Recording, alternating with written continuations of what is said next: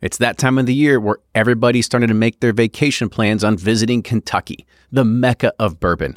And if you are coming to Kentucky, you need to make sure you visit us at Pursuit Spirits in Louisville. We're right in the heart of Clifton, near Butchertown and Nulu, and only just a few miles away from downtown Louisville.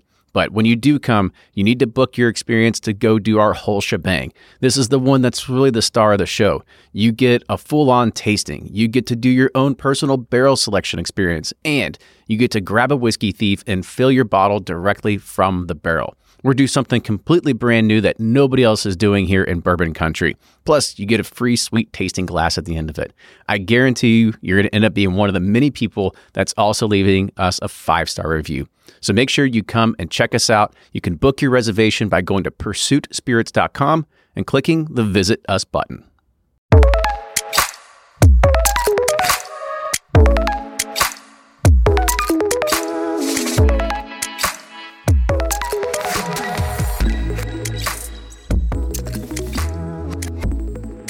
Hello, everyone. Welcome back to another episode of Behind the Pursuit from Bourbon to Brand. However you found us, we're glad that you're here as we get a behind-the-scenes look at the Pursuit Spirits brand. I'm your host, Brian Bikey. Joining me, as usual, we have both the guys, Kenny and Ryan. How's it going, you all? Hey, back again. It's going magically. You know, it's going to be a great episode. I don't know what we're going to talk about, but it's going to be amazing. We just talked about what we're going to talk about. We're going to talk about how everybody's priced too high except for us, and we're the best value brand in the market. Best bottle under $70. Best bottle between $64.99 and $65.01. How about that? That's right. Coming fresh off of the end of the year, getting into the new year, you've got tons of folks putting out their top lists. You got people who are saying the best available bourbons they tried, the best all-around products. You see lists everywhere from rye to bourbons to American whiskeys. Looking through products that are on there, it just has me, every year when we come to these times, kind of looking at the scope of whiskey and saying, where's the big price bubble? And when is it going to break? Retail pricing, bottles on the shelf. How do brands determine where they're going to be priced at? And what can you do with the product once you get there? And what can you do with other products you put out once you're in a place like that? So let's go ahead and we'll start a few different things, because I know we've touched on pricing a little bit before on the show, probably on Bourbon Pursuit as well. And we've talked about how heritage distilleries, your Jim Beams, your Heaven Hills, and everybody like that, how they can have such, you would call, quote unquote, budget bourbons, these bourbons that are $30, maybe $40 and less. And we've talked about all the time.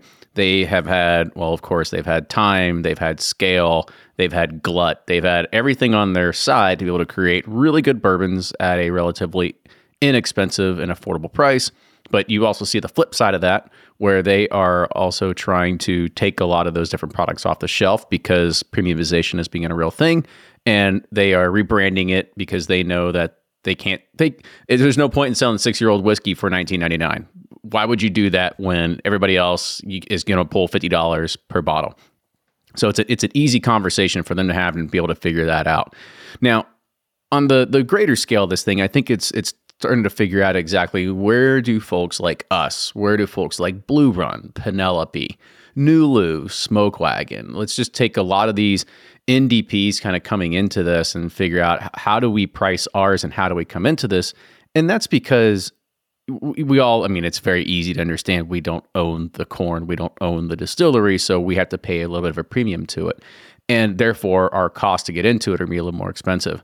In addition, not just from a new fill perspective, that's kind of when things get a little bit better on our end, but just to get on market, we've talked about this with a few different people. The only way you get on market is you have to buy aged product. And of course, right now, aged product is ridiculously expensive. I don't want to think about how we have to buy another 40 barrels here relatively soon because of what we need to get through for the next few years until our new stuff comes online. But that's just the nature of what it is. And we are going to eat a lot of those costs because we need to stay price competitive inside the market. And if I remember correctly, I remember we were looking at when we were developing our strategy of where we were going to bring United in on the shelf in the first place, we ended up looking at our cost of goods, and that's for the aged barrels. And we also took an account of forecasts of what future barrels are going to cost, because of the more you buy at a younger age. We bought 4, 3, 2, 1 in new make. And of course, your new make is going to be a lot less expensive, but we've got time to wait on your side. So we got another 4 to 6 years until we can even use those barrels. But we took all that into account to try to figure out how can we stay afloat, make enough margin that we can put it back into the company without taking any distributions ourselves, but still be at a price where we feel comfortable that we are delivering a good product, a good value, and it's still technically a little bit on the premium side. And I think for ours, we also looked at a proof point at 108. We're not your 80 proof $40 MGP. There's no way that we can play there. Now, if we put it down to 80, could we lower the price? I'm sure we could lower the price a little bit, but what we want to be able to do is we want to make sure that we are satisfying our audience, as well as making sure that we are building in enough cushion that we can not only just be able to take care of the margin, but as we've seen over the past 2 years, what price hikes have been coming in with new fills, with raw materials, with glass, with wood, with the steel that goes in the hoops of the barrels. All that has gone up, and we have still yet to increase our price and pass that on. Whereas I know I've talked to other companies that have seen this come up, because whether they're buying age stock or whether they are buying a contract amount, everybody's prices are going up. And so now you're going to start seeing that going across the board, or you're going to start seeing them switching to 700 mLs. That was a long way to kick this off, but I'll shut up for a few minutes. Yeah, I can add nothing. Thanks, Kenny. To this. No, I mean, you covered a lot of good things. I mean, yeah, I think that we just let people know that the way we approach pricing was strictly from a profit and loss state, from an accounting standpoint. Like, okay, we need to make this much. We have to price it this way to cover our cost of goods and to be able to build the future. It's not just like, how can we squeeze as much margin out of the consumer? It's like, okay, what are the margin? Anytime I look at pricing, in any bit, it's like, all right, what's out there in the market? What are your cost of goods sold, and what's a typical profit margin that you're dealing with in the industry? How can you create value if you're going to be higher than that, and how can you create volume if you're going to be lower than that? Because you're going to have to make up volume to make up. If you're going to be lower margins, you're going to have to do a ton of volume to make up, because you got to make money to reinvest in the company. You have to have profits. People say profit's a dirty word, or think that companies shouldn't make that ton of money, but you need profits to invest in your company for it to sustain and survive, so you can be there in the future. Quick question to ask you about this, because I know we had talked about it a long time ago and I can't remember it. What did you say is that healthy threshold that a business should be at to be able to invest back in their company and kind of have a healthy profit margin, whatever it is? Yeah, so typically, I've always been in the mindset, ideally you want to be at a 55% gross margin. So what gross margin means is you're basically what you sell it for minus your cost of goods sold, and that your gross margin is 55 to 45%. You want to be 55% is ideal, 45% is kind of your bottom threshold. Once you get below that, there's not a ton of margin left to cover, because those are your kind of like fixed cost of goods. Everything below that's like your marketing, your office expenses, your insurance, all these variable costs that you have to cover within that gross margin. And then you want a net profit margin. A healthy business is probably 10 to 15%. A really, really profitable business is 15 to 20. Once you get below 10, it's, because after taxes and what, you don't really have a ton of, unless you're just a huge volume player, which we're not. We don't have that much whiskey to sell to create volume. So we have to be higher on margin so we can compete against those volume players like the Jim Beams and the Heaven Hills and whatnot. Grocery stores, they're a huge volume business, but they only make 1% net margin on, that a company like Kroger can do $1 billion a year, but they only make 1% margin, where a company like ours could do 15%, 20% net margin, but, a lot less. So you have to figure out, okay, how much scale will I be able to do, and figure out your margins that way. Does that make sense? Yeah, sorry, I didn't mean to interrupt your train of thought. I just remember, for anybody else that's out there, I know you've done the hard knocks of business school and you figured this out for yourself. And I'm sure there's other people out there that would kind of like to understand what does it mean for a business to start running at a healthy profit. Well, and two, because, I think Bernie Leber says his biz, we're not in the bourbon charity, we're in the bourbon business. And two, my dad always says, you can sit home and not make any money. It's just, why put all this capital effort and whatnot if you're not going to make any profits? So the way we approach pricing was strictly from an accounting standpoint. It's not like how can we squeeze as much margin. It's because it's interesting. You see, like, the big six have extremely low cost of goods sold. For a new barrel of whiskey is probably like $250 to $300 of cost of goods, whereas we're probably like in the $750 to $1,000. So you can see how much margin there is between us and them that they can make up. And then they have that really low cost of goods, yet they're raising prices, to be in that $50, $60 range where they realistically are making great margin at still at $20, $30, $40 a bottle. And so it's interesting, seeing them capitalize on, and not that they shouldn't. I mean, it's smart business, supply and demand. If they can demand the prices, then by all means. But yeah, it's even more advantageous when Booker's goes from $40 a bottle to now, what is it, 75? I mean, they're making a ton of profit and at the volume and scale at it. Yeah, I think it might be more than that now. I think we're approaching up to 85 or 90 at SRP. But you're right. And that's most of the time. I think at the last press release I read, it was 5.5, maybe a little bit over 6 is how old those barrels were. So yeah, they're making quite a good little margin on there. But hey, those nose got to get around in some fancy PJs every once in a while. That's how they make things. No, I'm not. It's those country hams. No, I'm kidding. Yeah, I'm not trying to throw a sly or dig. I think they're always good people over there. The other thing about this is that when I thought about when we were coming out with our pricing, it was interesting to see how we came out at $64.99 is kind of like a really weird price because we hear all kinds of mixed things.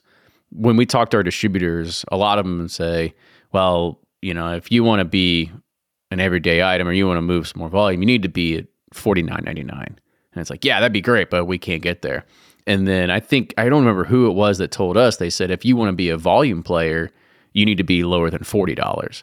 And we said, there's no way we're going to get to that point. So there's that's just a dichotomy inside of whiskey and inside of just the spirits business. So people, if you want to be more of a volume play, get a lot more pull through, you need to be less than 40. 50 is going to be that good middle of the range. We need a little bit higher than that. Now, the part that I'm struggling with is that I see all the time, there's plenty of bottles that are $99, $100, and they go flying off the shelves. There's people that are buying them all the time. And I think to myself, God, did we screw up? Should we just price it at $100 because the perceived value is better at $100 than at $64.99? And I think that's one of the things that I continually struggle with is, I mean, we can't go back on it now because they'd be like, well, what happened? Did you sprinkle some magic Stitzelweller in there that all of a sudden it's now $100 a bottle? But that's the thing I look at and I say, did we shoot ourselves in the foot because we could have come out with a $100 bottle and maybe we could have done less volume and we would have been able to be in a good spot. But I don't know. I mean, I kind of want to get your all's thoughts on that. Is the market looking at it right now and looking at $100 as like, okay, that's reasonable. That's what's to expect. 75 to 100 is the new 35 or something like that. And so are we getting lost in this middle ground? Yeah, it's a really interesting price point. Honestly, from feedback, just kind of quickly glancing through, like I mentioned at the beginning of the show and some of these lists and whatnot that people had, it seems like while we see products that do quickly move off the shelf at that price, I feel like it's a louder vocal for people who are sick of seeing things that are at the $100 price point and above. And I think that that's a really dangerous line to teeter on, and that you kind of have to have some things stacked up, which in and of itself open up a couple of questions that we can unpack later, or just food for thought, and people can chime into this, just, mailing into the show or whatnot. But, it brings up the questions to me, which is, what all goes into a good value for a price to pay? We used to have the adage that, $10 a year when I think we may have even talked about this before. We had the adage of $10 a year is how you price bourbon. But then you have some things that are better valued than that still don't get talked about. Things that go above that but are an exceptional product, and people still talk crap about it because it doesn't fit the alignment. People talk both sides, and so it's tricky. It makes me think about if there are other products out there where we are as price conscious and it sways whether or not we say it's a good value or not. I feel like of all the industries and things that I've been a part of, it was only coming to whiskey where people can say accessibility, great. Taste, spectacular. Price, that really killed it for me. And for that reason, it's not a good product. Normally does it taste good or not? But that's not where we're at. And I don't know if it's because we have so much available to us that you don't have to be, or if there are people that just take in to consideration different types of criteria to know if it's a value or not. So now I'm getting a little derivative to your initial question. So I would say you're probably a smarter play where you're at. I was walking around a store in town recently, just trying to get a scope, kind of on this topic. Where are the bottles priced at nowadays? And the only thing that would have me say maybe you put yourself in a bad spot price wise is because it seemed like a majority of the things I saw were within this $50 to $85 range. And there's a lot of brands sitting on the shelf in this price point. And that in of itself kind of had me, churning on this thought. When an average person in a market that might not be Kentucky like us goes to a shelf, what are they mainly seeing? What are they hoping to see? And where are they comfortable? And again, kind of when it goes back to these lists of products that I was thinking about, it was interesting because there's usually a lot of critique about products that are above $100. However, the alternative to me seemed like people would much rather get a list of 4, 5 products in the $70 to $80 range, and that's set better than them than some things that might aggregate score higher in how good it is that went above 100. There's something about that price break point that regardless of whether the quality is or is not there, people don't resonate with. And I don't know if it's because they've tried something above it and been burnt and they're like, that is $100 I won't get back. I can't keep taking these chances on products like that. Or I don't know. I don't know what it is. I was thinking about this the other day, and because one of my friends texted me and was like, "Hey, I need advice on a $300 bottle. I want to buy it." And I was like, Kentucky Owl or Kentucky Owl at this point? I was like, can you spend 65, 75 or sub 100? And he's like, no, not really. It's for my boss's retirement party. Me and a couple of coworkers are going to split the bottle, and we want, $300 our budget. And I was like, well, okay. So, Four Gate is in that range. It's like $250, $300. It's really good whiskey. It's going to deliver. And so is, barrels in that too. So I said, I reckon too. I said barrel and Four Gate, and then I was like, I love both of those, but I can't afford to go buy barrel and Four Gate all the time. It's like maybe once a year, the barrel gold label stuff that's up there. Yeah. But then I got to thinking, I'm like, okay, yeah, it's priced that high, and maybe they don't move as much volume, but we have to sell 4 bottles for that one bottle, that they sell. And the margin they're making is probably way better than they're probably making more money on that one bottle than we do on 4. And it got me thinking, it's like, holy cow, I don't know. It's strange that mindset is, you can't spend, you got to spend like $100, $200, $300 on a premium bottle of whiskey. But 2, I feel like that's just hard to take a chance on, $300 to $100 that I feel like there's such high expectations with a $100 bottle because, the Big Six have done a fantastic job of putting out really good stuff at, even like the antique collection, if you can find it is, $75, $100 a bottle. If you get a $100 bottle and it doesn't live up to that kind of level, it's kind of a huge letdown. At least for me, sub 80 kind of areas where I'm comfortable, like experimenting with new brands or trying different things. And even then, I'm still kind of like, I want somebody that I know that tells me that like that palate that I trust that will allow me to like hand those dollars over. Matt Porter from ADHD Whiskey, or that's right, Jason, or Mash and Drum. Somebody to tell us that we can spend $80 in a bottle. I promise it's worth it. I think that's where I've found a lot of gyms in the $50 to $65 range. Yeah, you can get great, Knob Creek and Russell Reserve and this and that 40, 45, but it's good whiskey, but it's really boring. Boring. It's damn good whiskey, but it's like I've had that before, and it's like I don't know, but I have a feeling too it's all going to come back full circle that people are going to go for things that they know are consistent and comfortable because they've had these expensive price tags on, these $75 to $100 to $150 bottles, and it's just kind of like, all right, I'm tired of chasing this shit and it being like too different or too funky or too this or that. I just want my good quality bourbons that I'm used to that got me into this. That's a good quality, as well as something that, as you said, that you can come back to and always have I guess you can say a trusted ally on it. You know what you're going to get out of it. And it's got to be something that is not always going to be just more the same. I know we talk about all the time, but there are going to be 50 different Ross and Squibb labels at 50 different price points, and you've got to just figure out exactly how you can navigate those waters and find something that you want from there.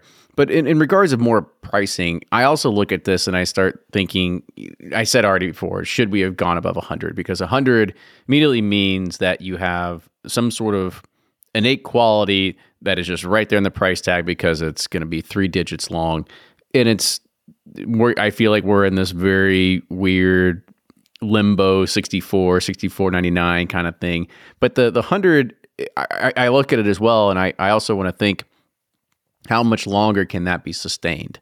Because we've talked about it plenty of times on the show before, new barrel investments coming online, new NDPs coming online.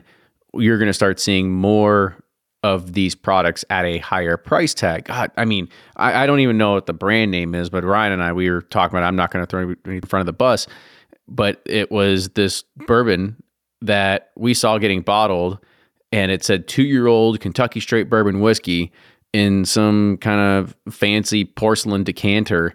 And it was, I think, $85.99 or something, $84.99. Yeah. And I'm like, how are they commanding a 2-year-old whiskey for $85 a bottle? And I'm thinking, you're going to try it once, you're going to get burned. Who is going to come back to this and keep continuing to buy it? And the same thing is going to happen if we keep getting this big influx of higher price tags. People are going to, it's going to start wearing down. And I don't know how many more people can go into that price category of being that high. Well, especially, I think that's a one-off because it's a younger product. It doesn't have some name recognition to it. And who knows what the lifespan of that one's going to be. But I'm also thinking of other brands that are in that 100+ category. And how long can you sustain there and think that you can continually keep selling through $100 bottles and people are going to continue to keep coming back to it? Because most of us, we look at a $100 bottle and we think that might be a once every 6 month kind of purchase. And that's just because we're whiskey enthusiasts, maybe. As a general consumer, a $100 whiskey purchase, that might be something once every 2 to 4 years, because you're not going to, that's a splurge. I got a promotion. I got married. I got something, so I'm going to go spend that kind of money on something. But for the general populace, that is not what people are going to buy. And that's why that $40 and under price category is where everybody always said that's where you're going to be with you to move volume, because that's really where most general consumers are. So I don't know. Too, if you're at that price point, you're able to move volume because you're able to be on the bar menus where they can make money. They can charge a $10 drink. If a bottle is $40 MSRP, they're only paying, $20, $25. So their cost per ounce is, less than $1, and they're charging $10 a drink. Bars and restaurants. That's why Bullets just crushed the volume game, because of bars and restaurants being at that price point. But two, we have to realize we're in Kentucky. Our average income here is a lot less than, a lot of states, like California, New York, Florida, Arizona, there's just a higher average income there, and $100 might be like our 50 or 60, here. Yeah, you're probably right. I'm probably a little jaded thinking that, don't get me wrong, I'm easily spending over $100 on a bottle per month, but most people, I'm thinking of most whiskey. Sure. I don't even know how to categorize it, because even the average whiskey consumer has changed a lot over the past year in regards of what they are purchasing. So it's hard to figure out, are people spending $100 on the regular for a bottle? That would be a good question. What is like an average whiskey consumer spending monthly on bourbon or, whiskey? What do you think, or what qualifies you as an average whiskey consumer? Like, how much are you spending per month? Is that $50 a month, $100 a month? Since we just got done doing the Bourbon Pursuit end of the year, actually I have to do it we do it every 2 years, a listener survey, and trying to get an idea of what are people buying and do they listen to the show and so on and so forth. So I'm going to pull it up real quick just so I can see it, and I'm not speaking out of line here. So bottles of bourbon purchased per month. The highest was 3 to 4 bottles per month, and that was 35% of respondents. 35.5% of respondents said that. So this is based on 724 responders. 1 to 2 bottles a month was 27%. 5 to 6 was 23.3%. There was a big drop off after that. 7 plus was 4.3%, and it goes down from there until you get to greater than 10. It actually goes up to about 6.5%. And that's just the bottles of bourbon purchased per month. That doesn't say exactly what the price category is, but this goes to show you, on average, listeners of the show are buying around 3 to 4 bottles per month. Did we do a question like, how much do you average spend, like money-wise, or just bottles? No, that was just bottles. I tried to figure out bottles per month, as well as like how many bourbon-based drinks on premises they're buying per month. Yeah, what's that? Oh, okay. So if you want to know that, it's the most was 1 to 2. So 1 to 2 cocktails per month. That's around 30%. Jesus, and then, I'm way over average. Oh, me too. 3 to 4 was that's like in one sitting. 5 to 6 was 16. Then it dropped off, but then it goes back up when it's greater than 10. It goes up to 15.5%. Okay, I love that. That's a good stat. I'm probably right there. Yeah, easily. I'm just thinking. Yeah, we go on date nights once a week, and then go out with my kid. I'm at least probably 4 or 5 cocktails a week, if I had to guess. Like I said, next year I'll switch it up and sit there and put a dollar sign and be like, how on average, what are you spending per bottle? Okay, so let's say, all right, so let's say $45 a bottle. So you're at 180, you're getting a couple drinks. So you're spending let's say $200 a month on whiskey. Unless your bottles are $100 each, and then it's way more than that. Then it's $2,000. There you go. Add another zero. What's a comp between friends? So you're spending $2,500 a year, roughly, on whiskey. Okay. But this is for whiskey geeks, because they're listening to a podcast on bourbon, and I would cut that in half, maybe. It's like, okay. But I don't know. There's people that probably buy handles of Old Forester every 2 weeks, Yep, you're probably true. Yeah, like I said, that's a small population of what we're able to gather. So it's just some small data points to start looking at it. But it just gives us a little bit of an insight. I can't remember why I asked you to get that data, but it's originally the question. But you were curious where that break was to see, what people are going out and grabbing if they're getting burned on the over $100 bottles. It would be curious. Again, we're gonna use this information for anything. We're not gonna blast your name, but again, if you're listening to this and you want to chime in and let us know, what's the average bottle price that you're looking for? Podcast@pursuitspirits.com. Again, this would be just interesting information for us to gather and see what the people listening to the show are picking up. If you're that $100, instead of buying 4 bottles a month, you're buying 1 to 2. And if you get burned once, you're like, damn, I could have bought 4 bottles with that. And then you're back to the 4 bottles. Maybe. We'll see how things change here in 2023. We'll see where the consumer site's going. I know this can get pretty labor intensive, the further this kind of question goes, but Kenny, you made a in passing comment earlier about, you'd have to go to 700 ml sizes at that point. What are your thoughts on 700 ml sizes? We saw it with some of the Jack Daniels, the triple mash and the bonded that recently came out, but I feel like I see a lot of enthusiasts actually in favor of if brands were to somehow get smaller, whether that's 700, 500, 375, 200, because it seems like a lot of people, it's actually not at least in some of the circles that I see conversations taking place, it's not that they want to own a full bottle of everything, or it's not that they want to just have stuff in their library or museum. They'd like to try more stuff. It's just cost prohibitive combined with finding it. And if more products were made more widely available or in a cheaper or smaller package, then people will be able to try it. And again, I know as you get the lower those bottles are, the more difficult it actually would be for production's sake. Let's just go back to the first thing you mentioned. What would do you think it would change the scope of the scene at all if somehow we did start seeing some 700 ml bottles? Even if the price didn't actually change, it allows for some of those more premium things to be in the same price point. I don't know. I'll put this out there. I believe we talked about it in the last roundtable for 2023 predictions, and somebody had mentioned that we're going to start seeing some more 700 mLs. And I will put it out there that I have a feeling that if you see a company going to 700 mLs, they're not doing it for the consumer. I can tell you right now, nobody's going to do that for the consumer. They are doing that because costs are going up. And so what they can do is they can put less liquid in a bottle and they can keep it at the same exact price point. You're going to still pay the same exact amount, but you're going to get less. So whether you think it's for you, that's unfortunately, that's not what it is. The other thing that you had mentioned there, Brian, is that, people want to get stuff that's in a smaller form factor. 700, that's an easy switch because most bottling lines are able to take in a smaller bottle with very little calibration to go and make that change, unless it's a very custom way that that bottle has to fit in there. But from a 700 to 750 to 700, not much has to change from a molding perspective. The other part is like going into a 500 or 375 ml.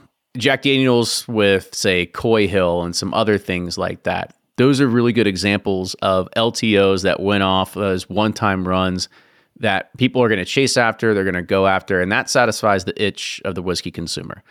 Now, the problem with that is, and I think we've said it before, moving to a smaller form factor such as a 500 or 375, yes, from a production standpoint for somebody like us, it's very hard to do because we have to order a lot more bottles. It's a different type of process to just get that out the door.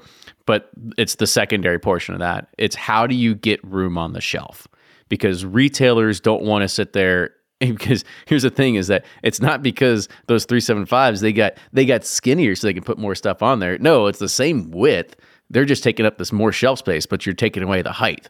And most retailers aren't want to go and give away more shelf space to 375s, especially if you're going to see this sprawl of stuff out there. So there's going to be more demand of what can they put in there and what's going to take the demand and the attention on the shelf.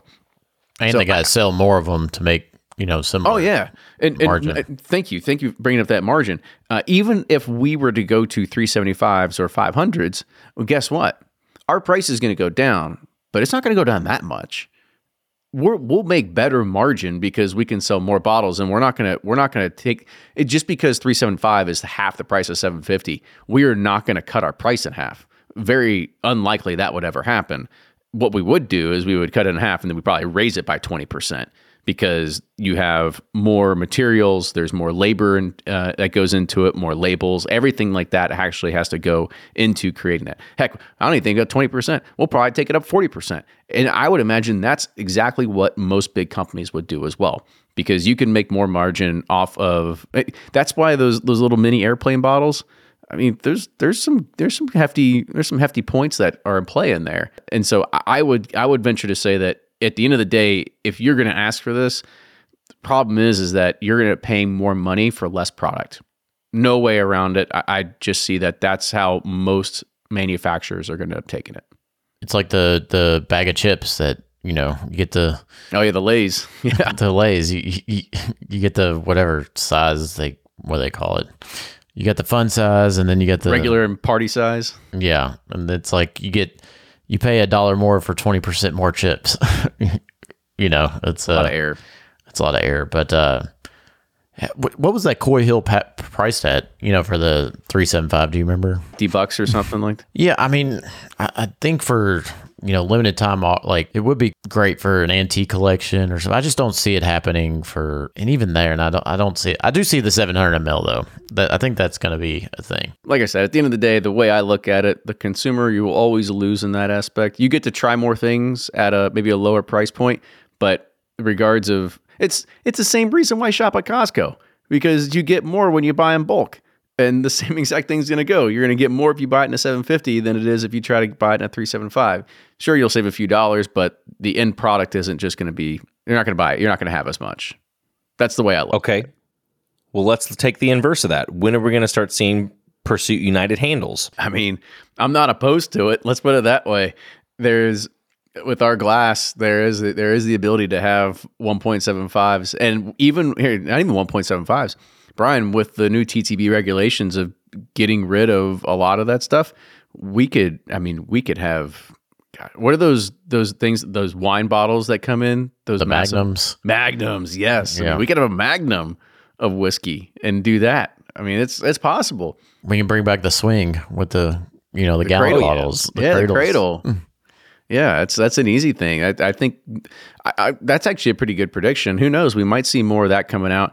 The reason why you've seen a pullback in it, especially from the larger brands with Maker's Mark, I remember seeing those Eagle Rare 1.75s on the market. They were really cool. They were awesome to look at. But now you don't see any of them anymore. Most of the time, people are pulling back from the 1.75s because they want to spread the wealth a little bit further. So yeah, I barely see liters unless it's like on premise, whereas liters you used to be able to get like all the time, especially like those Makers and Woodfords and whatnot. Yeah, it's like they're trying to, the demand's there, so they're going to make more margin on the 750s. The lower you go, more margin there is. That's right. We used to buy 175s all the time, and I don't think I've bought a 175 of anything.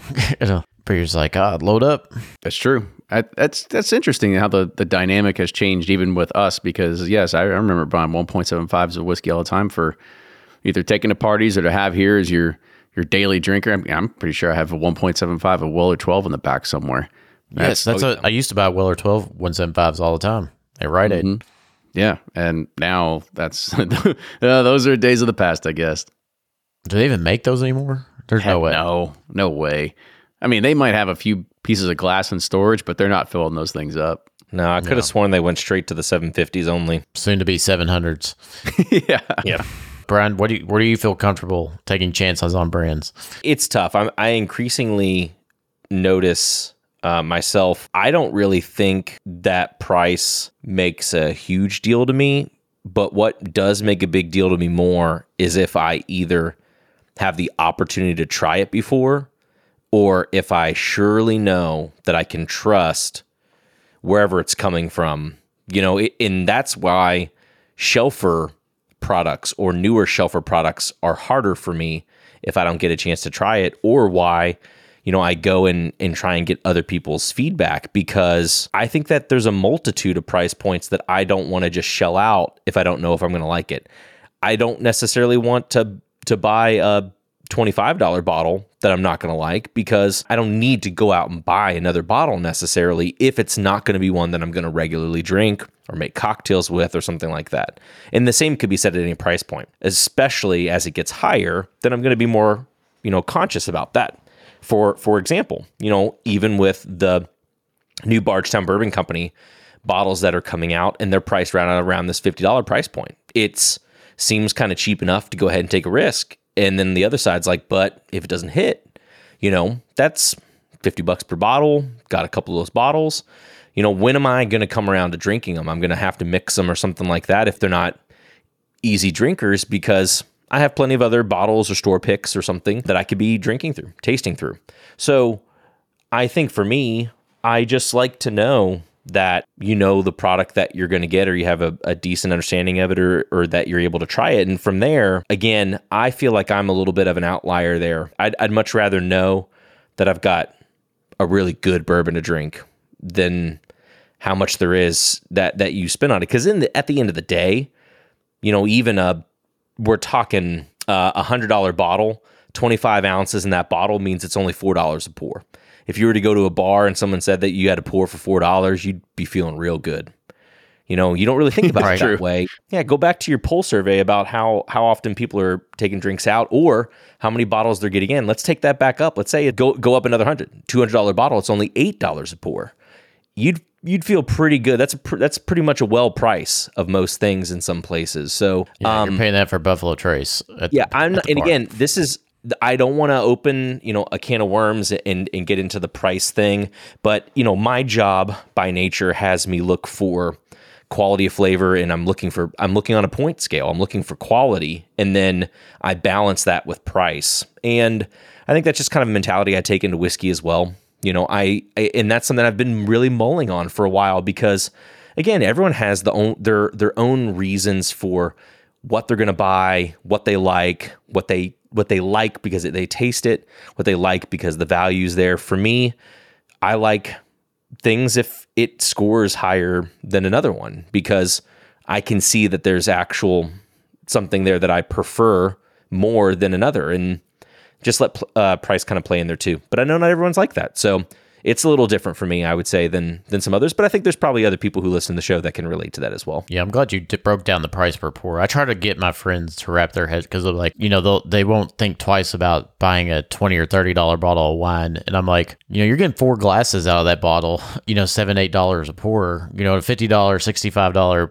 bottle of bourbon, you're way less than that. But, I digress. Now, that math won't go forever because I'll talk to a couple of my buddies. You could easily just say, hey, if you're going out, if you're from out of town, you come into town to Kentucky, you're on the Bourbon Trail, and you see a pour and it's $25 or above, or let's say $20 or above. People will splurge on that, which puts you at $20, a $500 bottle. But keep in mind, the person who might be contemplating that decision probably wouldn't buy 25 pours at that price, So once you get into that price range, you can really start to understand the price per pour and why it gets to be difficult for people to juggle. But I would even still just kind of say that $200 and below technically pour price, if you're going by just an ounce pour, I think when you think about it that way, all of a sudden a bottle that's $200 or less, you really start to see, again, whichever way you land on it, whether you would buy one for yourself or not, I think we could generally probably assume it's pretty inexpensive probably for what you're going to get if the quality is high. Well, did we beat the pricing horse yet? I think so. I think we came away with, no answers. Okay.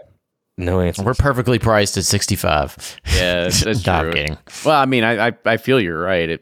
When we were at, I'm not going to name it, but we're together and we were looking at all the prices of other stuff on the shelf. And we're going, what the heck is this? Where's this from? What does this even taste like? This is 2 years old. How's this more expensive than us?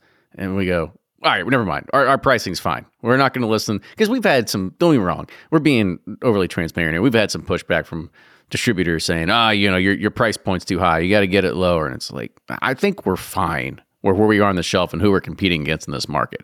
We've just got, at the end of the day, we've got to get marketing engine going and more people out there trying it. That's what it comes down to. That, and again, I think it'll be interesting to see over the next little bit of time. Like you said, new players come in the market. If they're not making their own or haven't been working on it themselves, they're probably going to be stepping into this higher price market, which will then see all the people that are in this current pocket we're talking about seem a lot more affordable. So there's a lot to still tell as time goes on. So I'm curious to see what happens over the next couple of years with that. But guys, thanks again for another interesting episode here as we talk about the pricing of bourbon. And again, everyone listening to the show, feel free to chime in with any of the types of questions or comments or things that we've made on here. Love to hear you all interact with us on this particular topic. It's obviously very important to us because we're wanting to put a product in your all's hands as well. We want to know that you feel that you get a good value with that as well. So podcast@pursuitspirits.com. Chime in with any feedback you have about the pricing of bourbon. Thanks again, as always, for tuning in to another episode, everyone. We'll catch you on the next episode. Until next time, we'll see you all later.